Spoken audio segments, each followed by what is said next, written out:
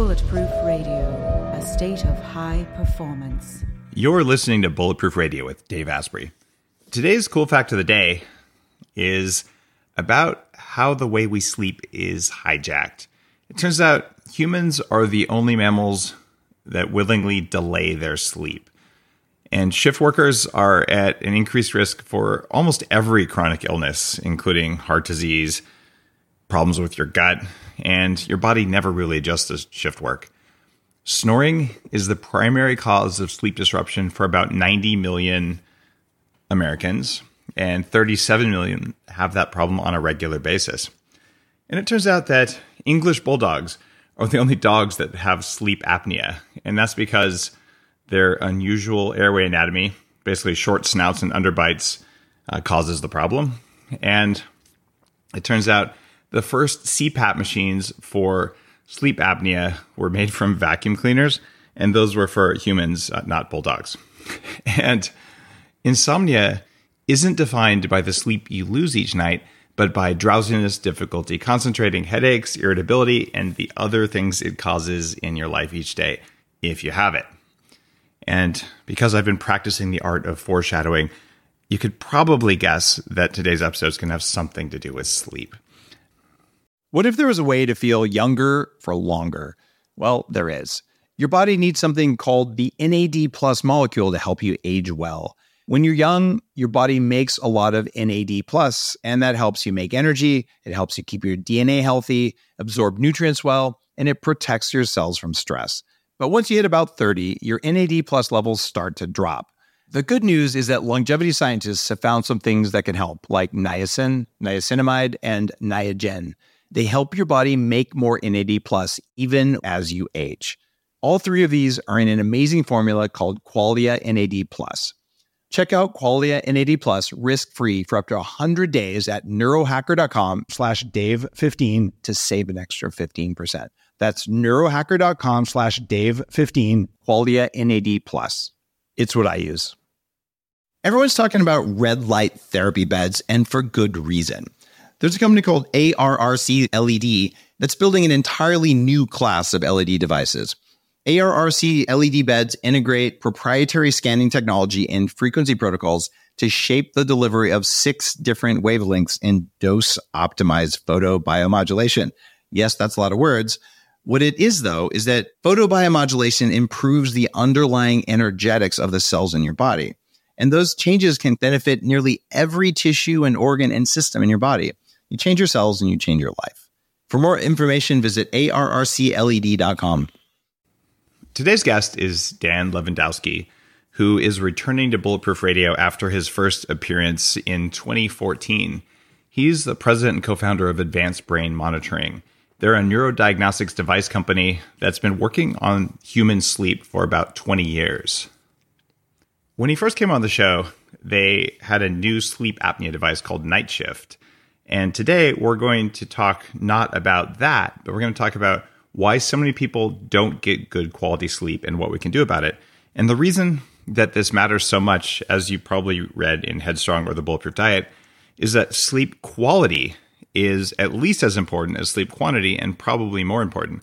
I'd rather get 6 hours of total rock star sleep than 8 hours of crappy sleep. And we have this ridiculous thing we do as people, where we oftentimes will say you need 8 glasses of water a day. But we don't say, how hot is it? How heavy are you? And how big is a glass anyway? So we just pick random numbers and we say that they're good, but we don't also say, well, what kind of water was it? Was it sparkling? Did that matter? So there's all these variables that it turns out can change the quality of everything, but they're just ignored in the interest of simplicity. And when you talk with a real scientist who's going in and looking at this and saying, all right, what do we do about quality of sleep first? That makes me super excited. And that's why Dan's back on the show. Dan, welcome to the show. Thank you. Thank you for having me. I'd like to understand what made you, I'm just going to use the word obsessed with sleep. Not a lot of people spend 20 years of their life looking at that problem, getting quantified things. What motivates you to do that? Well, actually, I started out looking at sleep disorder breathing. We talked, you mentioned earlier that one of our products was a sleep apnea therapy. it was really, we've been doing EEG, measuring the brain's electrical activity for over 20 years. And most recently, starting in about 2010, started looking at higher quality measurement of EEG during sleep, because you really need to understand all of the microarchitecture of what's going on with the brain during sleep to get the sort of variables that we're now being able to use to look at the effect of sleep, for example, on neurodegeneration, or being able to phenotype. Phenotype is where you have a very distinctive characteristic, and we're beginning to phenotype insomnia, for example, to identify what type of patients who have insomnia that may be better taking hypnotic medications and which would be better for other types of therapy as a treatment. And you're doing this by gathering medical grade sleep data on people and then doing a lot of analytics on it in a way that really wasn't possible even 10, 20 years ago. You had to be in a hospital to get that. And every time I've spent a night in a hospital, I can tell you my sleep wasn't very good because these nurses kept coming in and poking, prodding, bright lights. Like, it's the worst sleep environment on earth. And so I feel like all that data is junk data, to be perfectly honest. So you're doing this, though, now at home with clinically validated devices, so we can see what people's sleep actually is like in a normal environment. That's correct. So when you discuss sleep, there's really two aspects. One is what they call architecture, and that's where many of your listeners may be aware of. They have lighter sleep and deeper sleep and rapid eye movement sleep. And we have a total of 4 stages of sleep.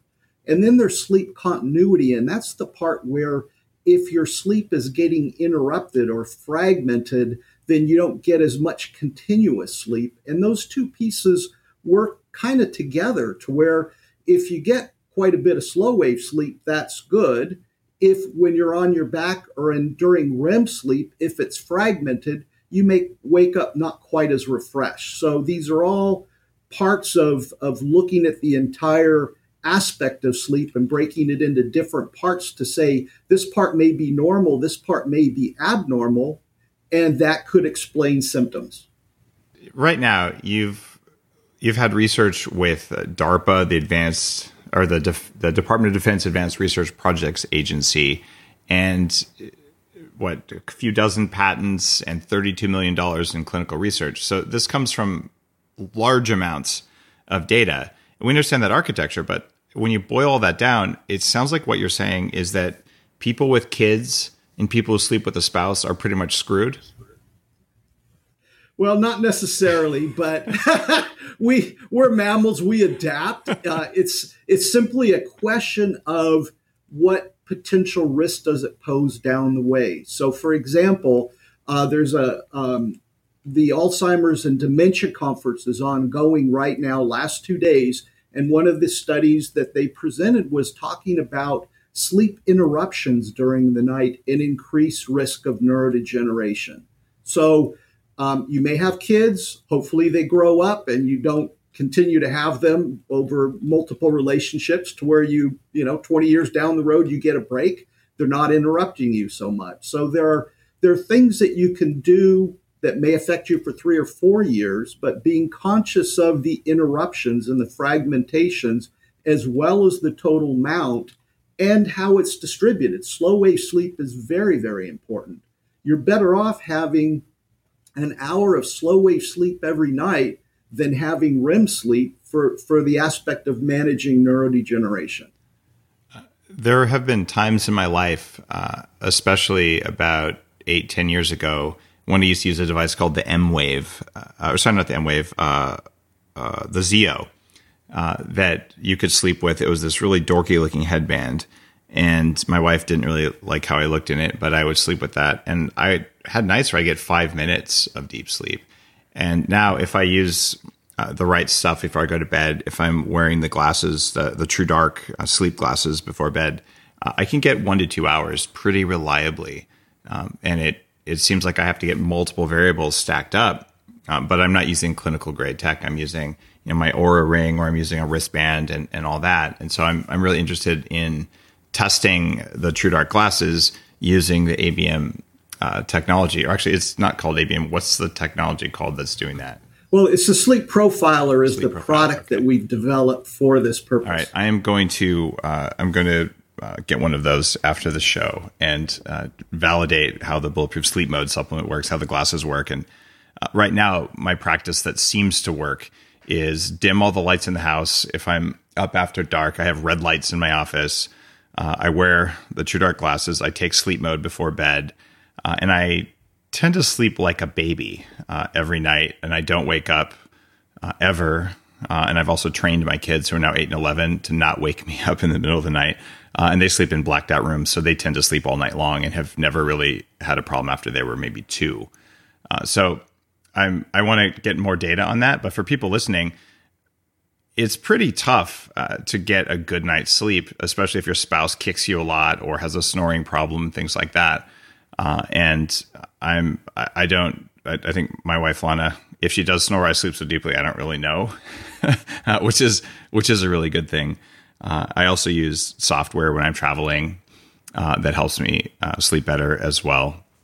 Called Sonic Sleep. So I guess I'm a weird example. I'd like to see what my sleep waves look like from a clinical data, like in a hospital sleep mode. And you're the only guy out there who's got that level of detail. So I use good data, but not great data on a regular basis. So I'm really interested in correlating that. And that's something I think for everyone listening, you need to be doing something to know how well you slept. And if you know you sleep like crap, or you know you have apnea, or you know you snore, or you wake up feeling like a zombie the way I used to, then I would say getting clinical grade data is probably worth it. You agree? I do. And one thing you can do with the clinical grade data is you can put on your Oura Ring or whatever else that you're using that is, we'll call it simple or less sophisticated. And you can wear those at the same time that you're wearing our medical grade device to get a baseline.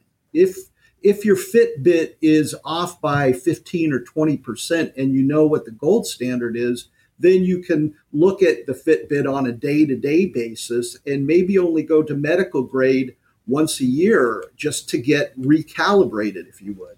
What I've learned over 20 years of quantifying various things is that you can usually get really high quality data, but it's a serious pain in the ass to do it. And that means that data that's pretty good, but is effortless, is more valuable on a regular basis than the hard to get stuff. And so just like you're describing there, I tend to say, I'm going to work on this and I'm going to get all the data. And then I'm just going to go into sort of background mode and just collect what's easy.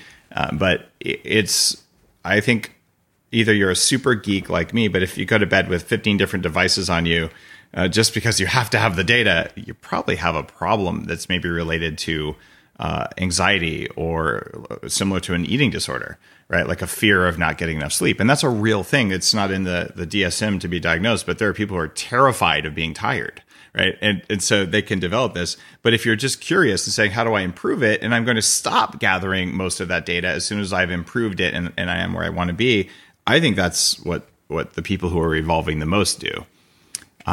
And having a new tool like the one you just talked about is actually a real gift, because you couldn't do this before, and that's one of the reasons I wanted to have you on.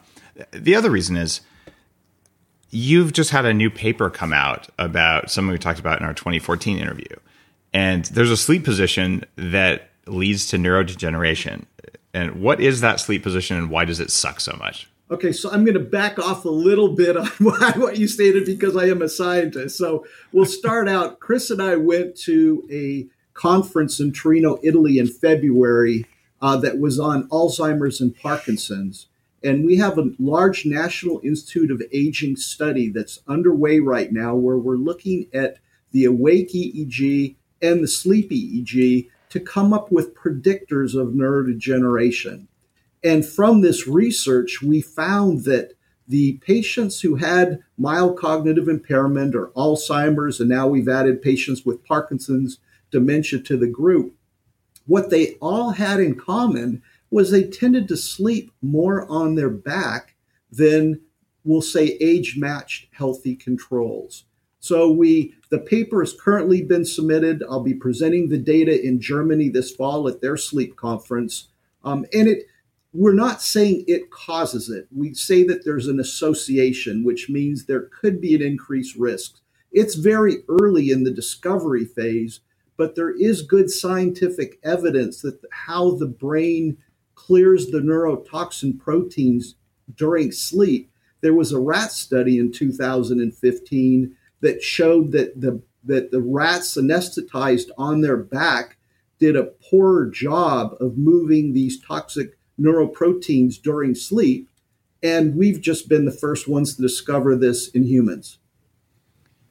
It's fascinating because when you look at conditions like heart disease, autism, Alzheimer's, it's highly unlikely that there's a single cause. And it's sort of like, what's the cause of bread? And you get this scientist who says, well, I baked the yeast, and then I baked the water, and I baked the flour, and nothing happened. Therefore, there is no bread. And you're like, well, it's a system. And I think it's safe to say, to your point, that no, poor quality sleep or sleeping on your back doesn't cause Alzheimer's, but it is certainly a risk factor for it, and it's probably contributing to the system of it. And that's to say, if you slept on your side all the time, you could still get Alzheimer's. You would just lower your chances of getting it. That's very correct. All right. What else do you think causes Alzheimer's? Well, the most common factors are the same ones that are associated with sleep apnea: hypertension, diabetes, obesity. And as you get older, one of the other things that happens as you get older, you get less slow wave sleep, almost by definition. And it's during slow wave sleep that the beta amyloid is cleared from the brain.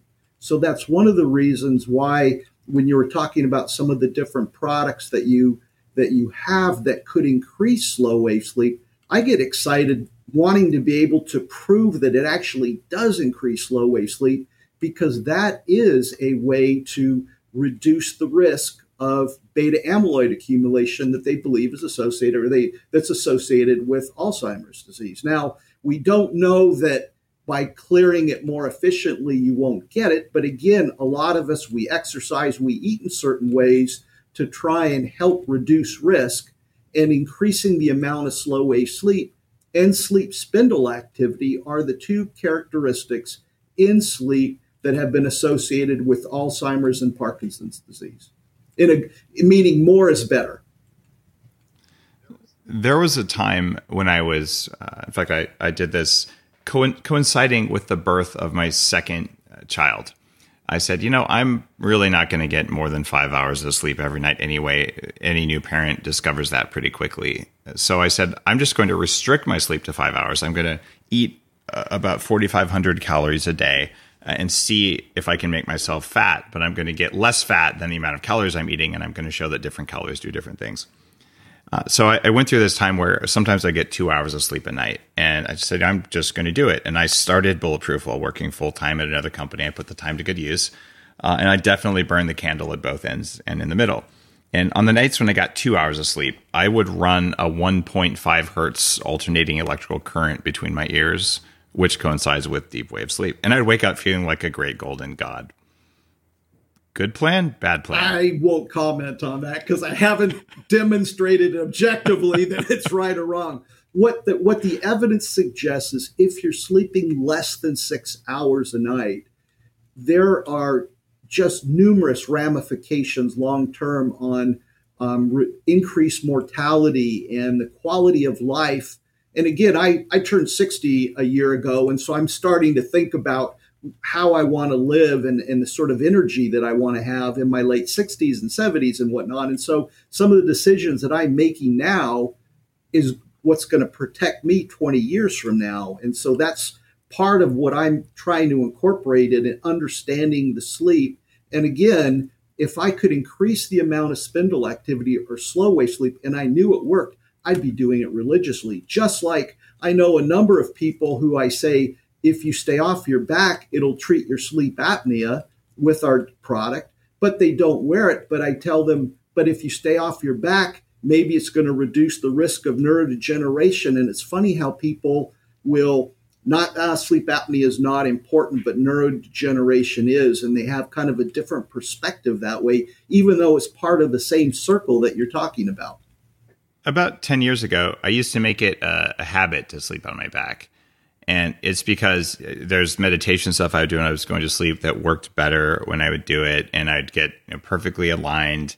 And it actually felt pretty good. But I was also sleeping with a bite guard that held my lower jaw forward so it wouldn't fall back and cause me to snore. And it was because of your interview in 2014, I said, I'm just going to sleep on my side. Like the evidence is in that side sleeping is just better. My goal is to live to at least 180 years old. So I'm paying attention to long-term effects just like you.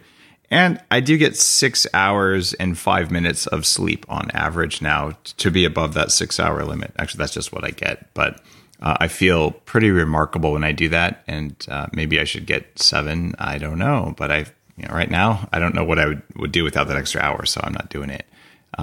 Do you think there is merit to getting more sleep than someone needs to feel good? Well, I think that, and again, being a scientist, wanting to say, how much sleep are you actually getting? Because if it's what you think it is, there is what they call sleep state misperception. It is very difficult to actually know how much sleep you get, how quickly you fall asleep. We think we fall asleep. We might remember 1 or 2 times during the night waking up and going back to sleep, but it's not uncommon to have 5 or 6 what they call awakenings per hour, where your brain is awake for 30 seconds. You won't remember it at all. It's called sleep amnesia. But those brief interruptions occur, and that's part of what your true sleep is that very few of us really know. And that's what our device will quantify. How many awakenings per hour do you have? How many cortical arousals per hour do you have? How does that compare to the normative database based on age and gender? Are you in a normal range? It's funny you mention that. When I was developing the Bulletproof diet, I wanted to stress test it. And I went on a 3-month extreme keto. This is before keto became popular the way it is now. In fact, it might have been part of how it became part of the blogosphere. I did an Eskimo-like diet. I ate 1 serving of vegetables a day. The rest was pretty much pure fat and some protein. And towards the end of that, I was not feeling very good. And my sleep monitor at the time, I was using a Zeo, which isn't on the market anymore. I found that I was waking up a dozen times a night, and I had no idea I was doing it. I knew I didn't feel good when I woke up, but it was completely invisible. And that is an example of what you're talking about, where I just wouldn't have known. I would have said, I slept the whole night. I don't know why I feel like a zombie. And it was one of the reasons that I recommend a cyclical ketosis diet, because if you are in ketosis some of the time, or you're using an external source like brain octane, you have ketones. But if you're just unending no carbs, I think it wrecks sleep, and it wrecks sleep in women before it does in men. And I'm hoping that the kind of tech that you've got can help people who are doing ketosis without end see what it might be doing to their sleep and know, oh, my sleep quality is going down. Maybe I should, have some starch already, and then go back into ketosis so that their sleep is rescued. Have you seen any data on an extreme either carb restriction or fat restriction or anything else on what that does to sleep? The only research that I've seen is work that people are doing on fragrances to try and improve. So one of our customers was evaluating different fragrances to see what might improve sleep quality that way. But, up until the development of our product, you had to go to a sleep lab in order to be able to get these sort of measurements. And so it just wasn't readily available to do these sorts of, you're talking about little mini Petri dishes where if you have the device, you could wear it and get your baseline. And then the next night you could try something different, and the next night try something different, and begin to compare across those and try and decide, well, this did make a difference. And you factor that in and then make your next round of what else do you want to try? You've been doing this for 20 years. So things have shifted in our culture around sleep over the last 20 years. What have you seen on the front lines for that amount of time? What's different now than we had 20 years ago? 20 years ago, nobody even knew about sleep apnea. Now, Wow. The amount of people that are getting diagnosed and treated is so much greater than it was 20 years ago. So I think for starters, it took a whole generation of people to tune in to sleep apnea, be aware of it. But now with all the wearable devices, there's just been this new emphasis on sleep, and it's really great. It's the only thing that those simpler devices have is, I mean, they claim that they can do some staging of light and deep sleep. We do have a university that's using our device, as I mentioned earlier, that's going to be comparing them to see how accurate they all are. But for example, the Fitbit, when it was first evaluated, if you look at sleep efficiency, which is the amount of sleep time that you get for the total time that you're in bed, it matched the gold standard polysomnography. It was within 10% in only 40% of the people.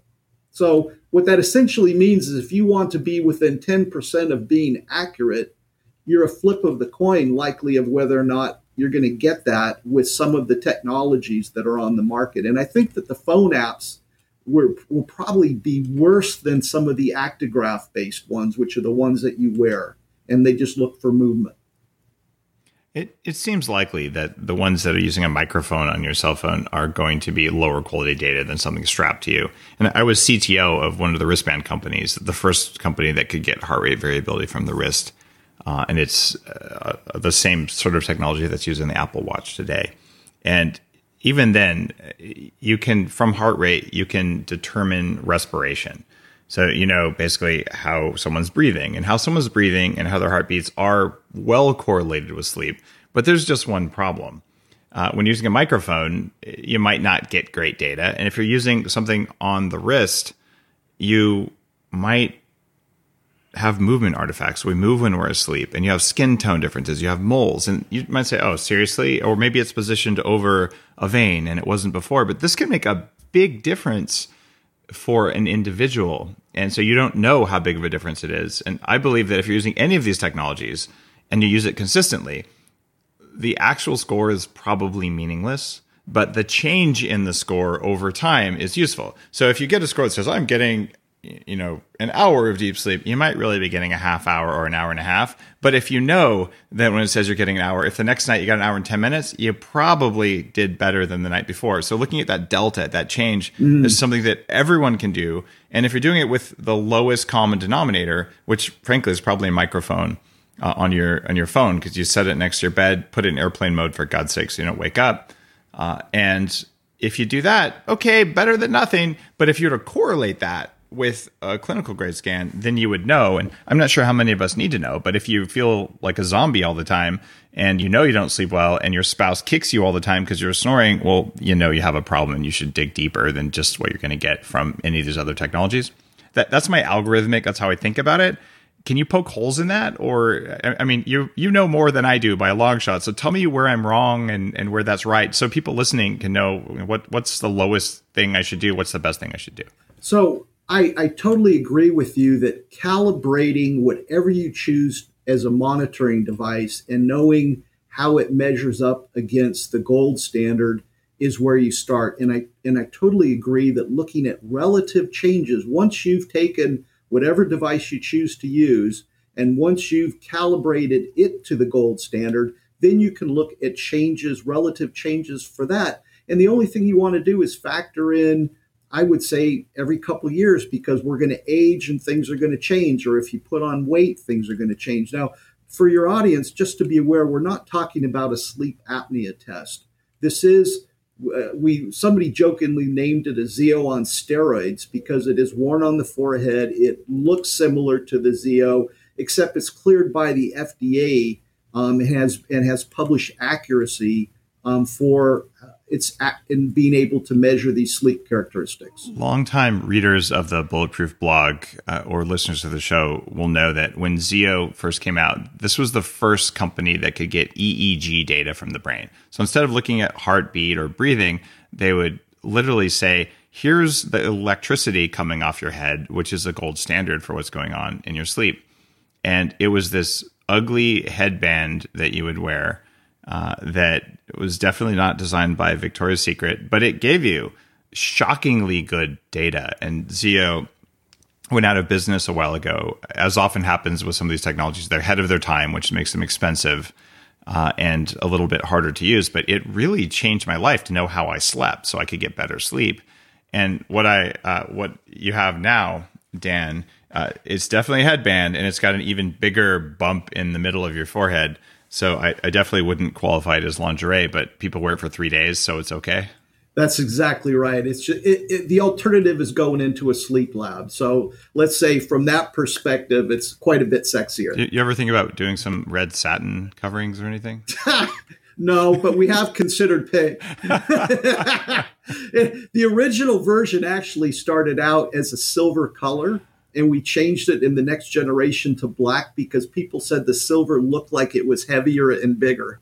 So we changed it to black just to give it a more svelte look. If you could make it look like Geordi's glasses in Star Trek: The Next Generation, I would wear it every night because that's just in my house that qualifies as lingerie. I'm just saying. I got nothing for you, man. In order to make it work, there has to be some compromises along the way, and this is just one of them. Fair point. Is there something that people should do, speaking of lingerie, if they're sleeping in a bed with someone else regularly to improve their sleep quality? Well, temperature is a big one. The colder the room, the better. And I think going beyond that, I would arguably say that women going through menopause is very disruptive to their sleep, and it may be just like men with sleep apnea. I mean, we kind of have our different. The men in their sleep apnea will develop at a younger age. What most of your listeners may not be aware of is that most women will not, their sleep apnea will not evolve to where they actually stop breathing until after menopause. So they'll snore, but they'll snore much, much less than men. But as they age, they kind of catch up to where both in the amount of snoring and sleep apnea, but after menopause. So there's that early 50s age for women in particular, that they have the night sweats and everything else, where the colder the room, the better. Do we know what percentage of women over or past menopause get sleep apnea? They've always said that half the number of women as men have it, and the numbers have changed. I mean, back when the first study came out, we said that 2% of women and 4% of men had sleep apnea. Those numbers are now, they've reported as much as 50% if they're over age 50 and going in for surgery, so admitted to a hospital for general anesthesia. So the numbers, nobody really knows the actual numbers. It's just the research that we've done in looking at the relationship between snoring and severity. We found that after menopause, it comes on and becomes much more distinctively changes in the breathing pattern, where they could be loud snorers. But there's also a lot in the literature where they talk about women who are pregnant, where they develop sleep apnea in the third trimester. And that creates a number of risks for the child, with increased risk for cesarean and low birth weight. And all of those are where they didn't have sleep apnea, but because of the weight gain in the third trimester, they have it on a temporary basis. What the heck would a pregnant woman do if she knew she had sleep apnea to solve the problem to have a healthier pregnancy? I mean, my first book was about that, but not about sleep apnea, but about healthier pregnancies. I didn't know this fact. So how do we hack that for pregnant women? Well, start out by staying off their back. And it depends on the severity. It's worth finding out. So many women simply aren't aware. And it's preeclampsia, for example. They'll get diagnosed with temporary hypertension. They'll be bedridden. But all of these things have been associated or go back to this temporary sleep apnea. So looking at the quality of sleep, looking at snoring, is a good way just to check it out. If the snoring increases as they go through the trimesters, then they're at increased risk. And there's a number of tests that could be done that are home-based just to see if they are severe. If they're severe, they'll probably need to be on CPAP for the rest of that trimester or for to term. Doesn't CPAP totally wreck your sleep quality anyway because they're sleeping with a Darth Vader mask on? For some people, it's the best thing that could happen to them. So it'll save their life. So it depends on the severity. Most of the focus of my research has been on technologies that could be as effective as CPAP, but not having to wear the Darth Vader mask. So, for example, I wear an oral appliance. I've worn one for 10 years to manage my sleep apnea. For a while, I had shoulder pain and I was sleeping on my back. So then I would put on our night shift to remind me to stay off my back. So the combination of staying off your back with an oral appliance makes them on average twice as effective as either one by themselves. So there are ways that you can combine technologies for some people and not have to be on CPAP. Now, a lot of listeners may not know that a major cause of apnea is when your lower jaw sinks back and changes the shape of your airways. And one of the early first 100 interviews that I had on the show was with a guy named Dwight Jennings, who does jaw alignment and neurological dentistry. And I actually have a square jaw thanks to aligning my jaw, and I think my sleep quality is much better as a result. But he made a custom appliance for me that had a wire that went over my front teeth, so my jaw could not fall back when I slept. And I wore that for a long time until I kept cracking it. And now I sleep with a night guard every single night, but it doesn't keep my jaw from falling back because I never sleep on my back. And I assume that's good enough. Is it good enough, or should I still have something that holds my jaw forward? Well, I would say that if you were a sleep profiler, I would look at the patterns and I could give you the answer, because I could look at whether or not your snoring is increasing with each snore and then stops, and then if your heart rate is going up. So these are patterns of sleep apnea. There's no reason to protrude the jaw forward unless you have sleep apnea, because there's side effects from wearing a custom oral appliance. You can have tooth movement and other factors. So there's no reason to do something as a precaution other than maybe not sleeping on your back. Sleeping on your back is the death wish. You just don't want to do that. Okay, got it. And in my case, I actually did want tooth movement. Okay. So that was part of my appliance. And now I don't need tooth movement because we made enough space in my mouth for my jaw to come forward without impinging my trigeminal nerve. Mm-hmm. And that's something that a shocking number of listeners have a problem with. And if your bite during the day when you chew is creating jaw tension without you knowing it, I didn't know it was happening because it always felt normal, that reflects in your vagus nerve, which causes a sympathetic or a fight or flight response every time you chew, which is completely ridiculous. And if you grind your teeth at night, it causes that as well. So you're pretty much always ready to hit someone at a cellular level. And that's not good for anyone. So I would say moving your teeth is a different thing, but what we're talking about here is the ability to just hold your jaw forward if you need it for sleep. And you make something, or ABM makes something called Apnea Guard, and that's an oral appliance that holds things forward.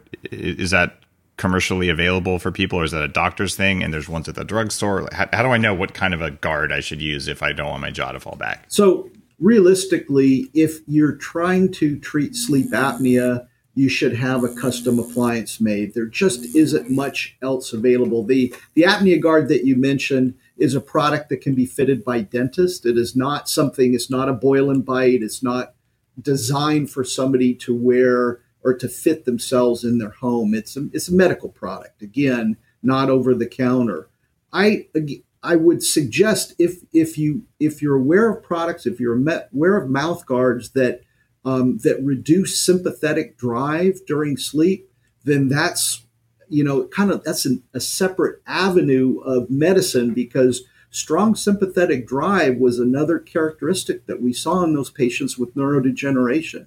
And it's also ones that we see that have hypertension. So there are certain factors that if you find that a mouth guard gives you more what we'll call high heart rate variability, which is good, that you should wear it. And so I guess what I'm trying to say is a mouth guard isn't a mouth guard. If you're treating sleep apnea, that's one avenue. If you're wearing it for modification, as you were talking about, that's a second. And if you can do it to, reduce vagus nerve drive, that's another one. right now, a good number of listeners are having some lights go off saying, oh, I want to do this. And I've never had a really clear answer for this. If someone wants a bite guard for apnea or for relaxing the jaw at night, can they go to any dentist, or do they need to go to a specific kind of dentist to get this? I would suggest going to a dentist who's experienced doing this. We did research. Our National Institute of Health gave us one of the studies that we did back in 2009 was looking at how to improve outcomes with oral appliance therapy for sleep apnea. And when we got done with all of this research, what we concluded was it doesn't matter what appliance you wear. It depends on how well the dentist is trained to get the outcome that you want. So in most major cities, there's already a dentist who specializes in this. A lot of them are running commercials on TV. Many of them are targeting men. Those appliances work great. The only issue is for some people, it's not enough. So you mentioned the apnea guard. Where people use it is because if you have the facial characteristics and the size of the neck, it decreases the likelihood that just pushing the jaw forward and bringing the tongue forward will be enough.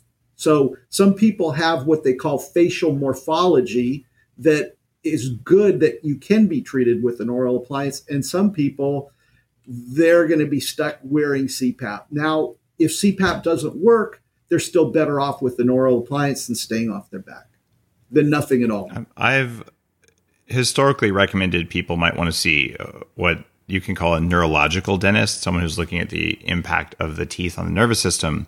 Because some of them look at apnea, but you're saying now that there's enough change over the last 20 years that you can Google around and find a dentist who specializes in these sorts of things, which is really cool. And I'll give a shout out to Dwight Jennings in the Bay Area in Alameda, who did the work for me. He was a very early innovator in the space, even before I think we knew that there were effects on apnea. He was looking at the neurology of this.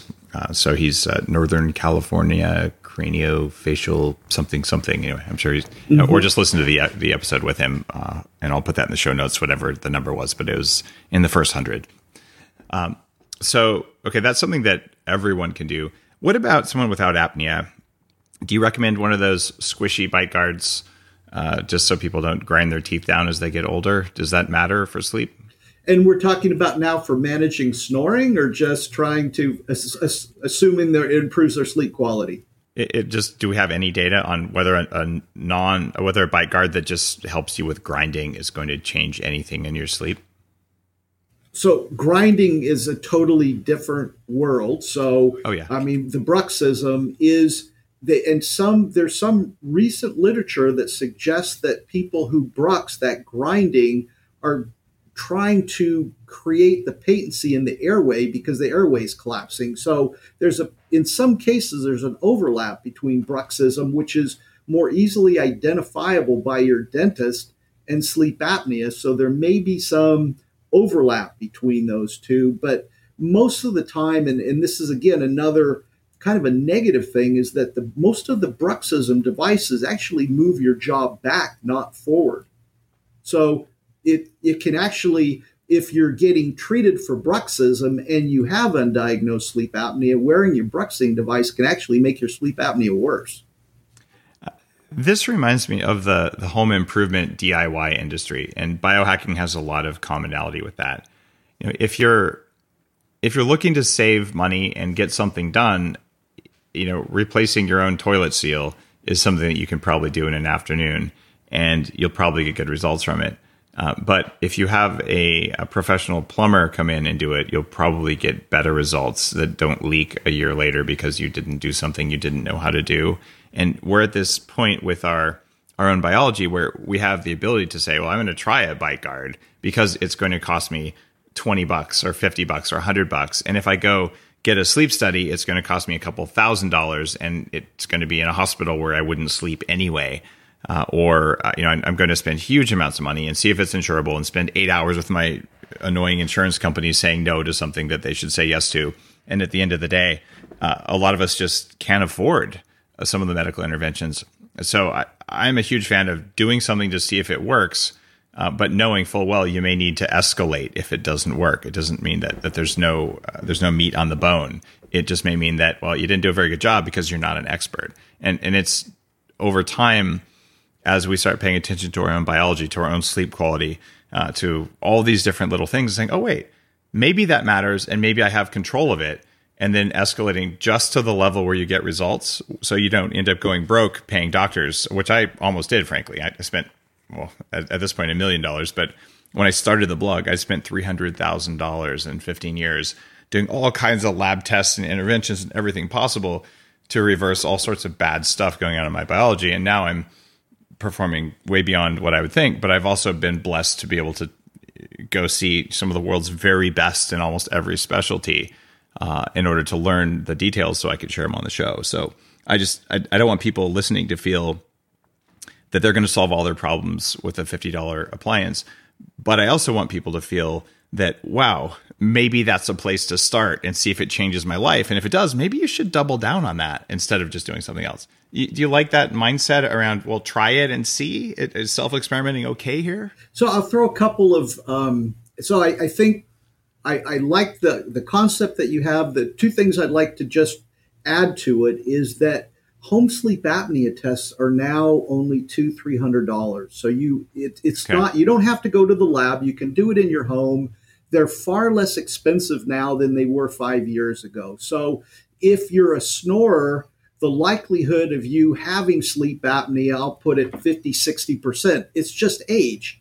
You snore when you're young, and as you get older, the snoring, the airway, the muscles are not able to keep the airway open. It's highly likely that you're going to develop some level of sleep disorder breathing. So find out, get a baseline, find out where you're at. If you have it, there are, and you're talking about over-the-counter appliances. There are some over-the-counter appliances that are more expensive. They're $100, $120, and they adjust. And if you're going to choose an inexpensive mouth guard, choose one of the more expensive ones of the inexpensive over-the-counters. There's one, Snore RX, for example, it adjusts 10 millimeters. And that's, can allow you, as opposed to some of the $20 or $30 ones, those are just going to be so uncomfortable that you're going to throw it away, and it'll be one idea that you're going to kick down the road and forget about it because you had a bad experience. Got it. It's the wild west of biohacking these days. And I think it's really cool because people who even just do a few things are going to see some benefits in their quality of life. And all of a sudden you have more energy, and then you can use that energy to either have more improvements or just to do stuff you care about. But I'm really looking forward to the day that's coming pretty soon where we have so much data that the guesswork that a lot of us are doing goes away. And to that point, one of the things I think you have 10,000 data points, sessions from healthy and impaired populations where you look at their brains and say, what's going on? Is this person likely to get Alzheimer's? So instead of trying to find a blood biomarker or something, which hasn't proven to be that effective, you can say, well, do you have the electrical signal that no one would be able to detect if you looked at one brain? But if you look at 10,000 brains over 10 years, all of a sudden you say, oh, now we've got the data. Do you think we're going to get there to the point where you just slap some electrodes on your head, sleep for a night, and say, oh, wow, you're totally screwed. You got to do a lot versus you're totally good? I mean, actually, not even that. How far away from that are we is a better question. Well, we are moving as quickly. Our company is where the work that we're doing, I mentioned that National Institute of Aging study.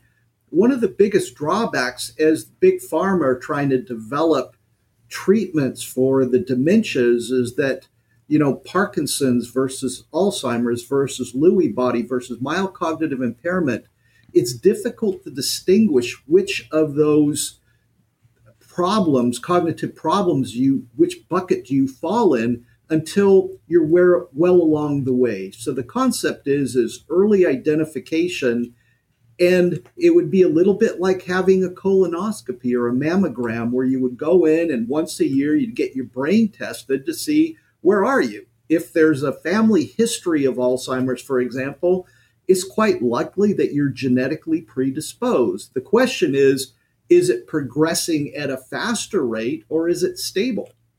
So we don't want to scare people, but being able to characterize them properly. So somebody thinks they may have Alzheimer's and it's actually Parkinson's, then the pathway and the potential drugs that might be coming that are in phase 3 clinical trials right now. In one case, there may be something promising on the horizon, and the other one, no, not yet.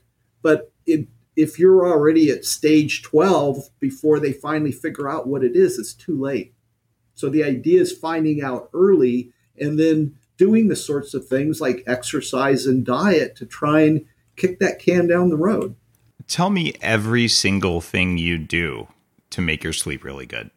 I don't focus on my sleep. So I do stupid things like I drink probably too much wine every night before I go to bed, which isn't necessarily good for quality sleep, but I choose to.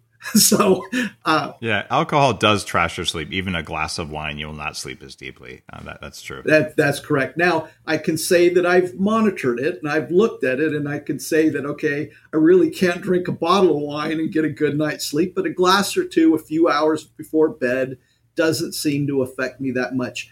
As I mentioned earlier, I'm 60 now. The amount of slow wave sleep that I'm getting that meets what they call the clinical criteria slow wave sleep is less, but I'm looking at my spindle activity. I'm looking at how many sleep spindles am I getting, because that's another way of protecting the brain.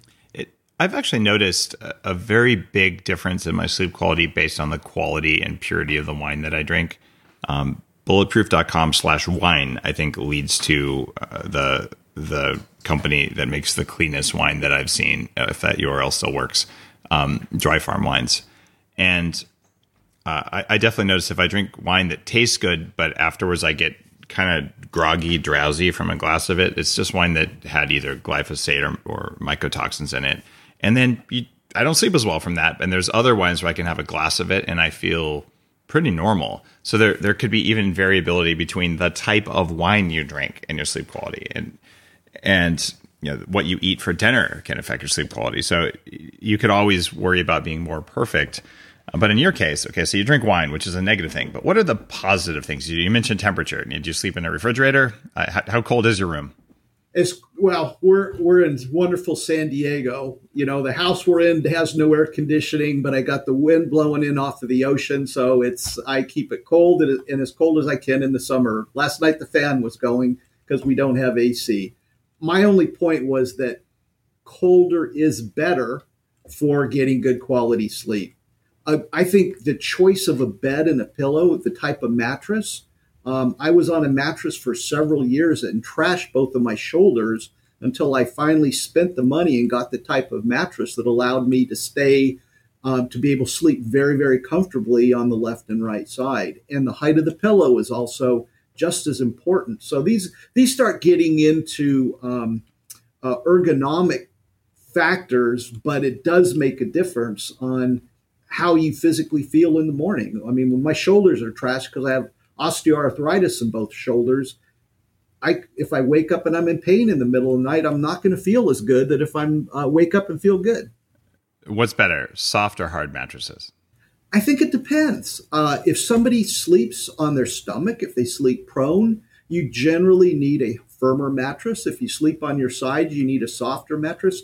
But the evolution of mattresses, the one that I recently got, I can't remember the brand, but it allows me to sleep on my side or my stomach. It provides full support. It was just expensive, but it was worth the investment. Because you think about it, you're spending a third of every day or thereabouts. You may be a quarter of every day of your day, but a third of every one of my days is, in this structure that is trying to make sure that I stay healthy for a very, very long time. I read some research a while back that looked at what traditional cultures did for sleep, like sleep positions, sleep firmness, and pretty much if you were lucky, you slept on some crumbled up leaves for most of human history. So I started sleeping on a closed cell 1-inch piece of foam, rock hard, just on a floor. And for the first week, everything hurt. And I thought this was dumb. Like cavemen didn't have science. But after a week or two, I actually started feeling really good. And so quite often I will do that, and I have an exceptionally nice mattress too, and so I will sleep on that some of the times. But I find I get really weirdly good sleep from sleeping on, a rock hard surface where the body seems to adjust to that after a while. And I find that I have the least back pain when I sleep on something super firm, but it's only because my body's trained for that. And so I wouldn't recommend that for everyone. But from an ergonomic perspective, you may have something here because you look at airways. I'm 6'4". I'm around 212 pounds or something now. And so if I lay on my side with a normal pillow, my head tips very substantially because pillows suck. So I end up having to get two substantial pillows. I put them in the same pillowcase that will hold my head up so it's still straight if I sleep on my side. And until I started putting two pillows under my head, I would always have a sore neck. And so I feel like I've become this obsessive sleeper where I want my head to be in alignment with my spine when I sleep. But this is not on my back, it's on my side. Is having your head tipped really far to one side going to contribute to apnea or poor quality sleep, or is that just a neck pain issue? Well, it's not going to affect apnea, but it is a neck pain issue that affects sleep quality. So it's still going to be wrapped in that same circle we're talking about. I notice the same thing when I go out on business trips and I'm in a hotel one night and they have nice pillows and my head's nicely aligned, and I go to the next one and they're not, and my shoulders are affected, my sleep quality is affected, and it is related to the pillow. I get what you're saying. I sleep with two pillows, one that I pull out and use more when I'm on my stomach, and then I tuck it in the other one, and that's what gets my head to the same position you're describing for sleeping on my side. Beautiful. I've got one more question for you. And you answered it in your last interview, but you don't remember your answers, I don't think, unless you prepped ahead of time. If someone came to you tomorrow, Dan, and said, I want to perform better at everything I do as a human being, what 3 pieces of advice would you offer them? It doesn't have to be from your research on sleep unless you think it merits that level. The 3 most important things you've learned in your life for people who want to be leaders in their fields. Meditate or be mindful. Okay. Get a good night's sleep and show some compassion. Beautiful. Now, for reference, last time you said, find out if you have apnea and stay curious. So there you go. We got 3 entirely different answers over just a 4-year. As I said, I'm getting older. I'm thinking about life differently than I did then. Awesome. And that's a sign of an active brain when you continue to evolve what's important. Thank you for being on Bulletproof Radio. And where can people find out more about all the different things you're doing? You have 6 different sleep hacking technologies you've worked with. Is there a place to go? So we do have, our website is advancedbrainmonitoring.com. There's information there. We talked quite a bit about if people wanted to have that diagnostic quality study. One of our customers is a company called Virtuox, and they're based in Florida, in South Florida, and they will provide a service where they'll have our device dropped off at your home where you can do 3 nights wearing it under any conditions you want to get this sort of diagnostic quality study that we talked about. When we spoke back in 2014, we did not have this service option available. We do now. So this is a way for people to get a clinical grade, hospital grade sleep study at home over 3 nights. And maybe have your cup of coffee after 2:00 the way I tell you not to, and just see how it wrecks your sleep. Or drink bad wine. Yeah, drink bad wine. Or what I'm going to use this test for when I get it is I'm going to be looking at the Bulletproof Sleep Mode and the True Dark Twilight glasses, the patented set of filters. I already know from my Oura Ring that I'm getting twice the deep sleep, but I want to see the clinical grade difference between doing it and not doing it. So I may have to get 2 of them so I can get 6 nights sleep for all of my experiments. But it's a cool idea. All right. Well, we can send it back and forth, and you can do first. I also want to see how well your Oura Ring is actually picking up deep sleep. That'll be another interesting one. It will be. Dan, thanks for being on Bulletproof Radio. Keep hacking sleep. It's one of those things that will improve the quality of the world. And thanks for all you do. Thank you very much. If you like today's episode, you know what to do. Go to bulletproof.com/iTunes And that'll take you right to Apple's website, where you can take maybe 5 seconds to leave a 5-star review that says, these kinds of shows that give you actionable advice on how you can have more energy and do more of the things you care about, that's worth your time. And if you would say thanks by doing that, I'll say thanks in advance for doing it.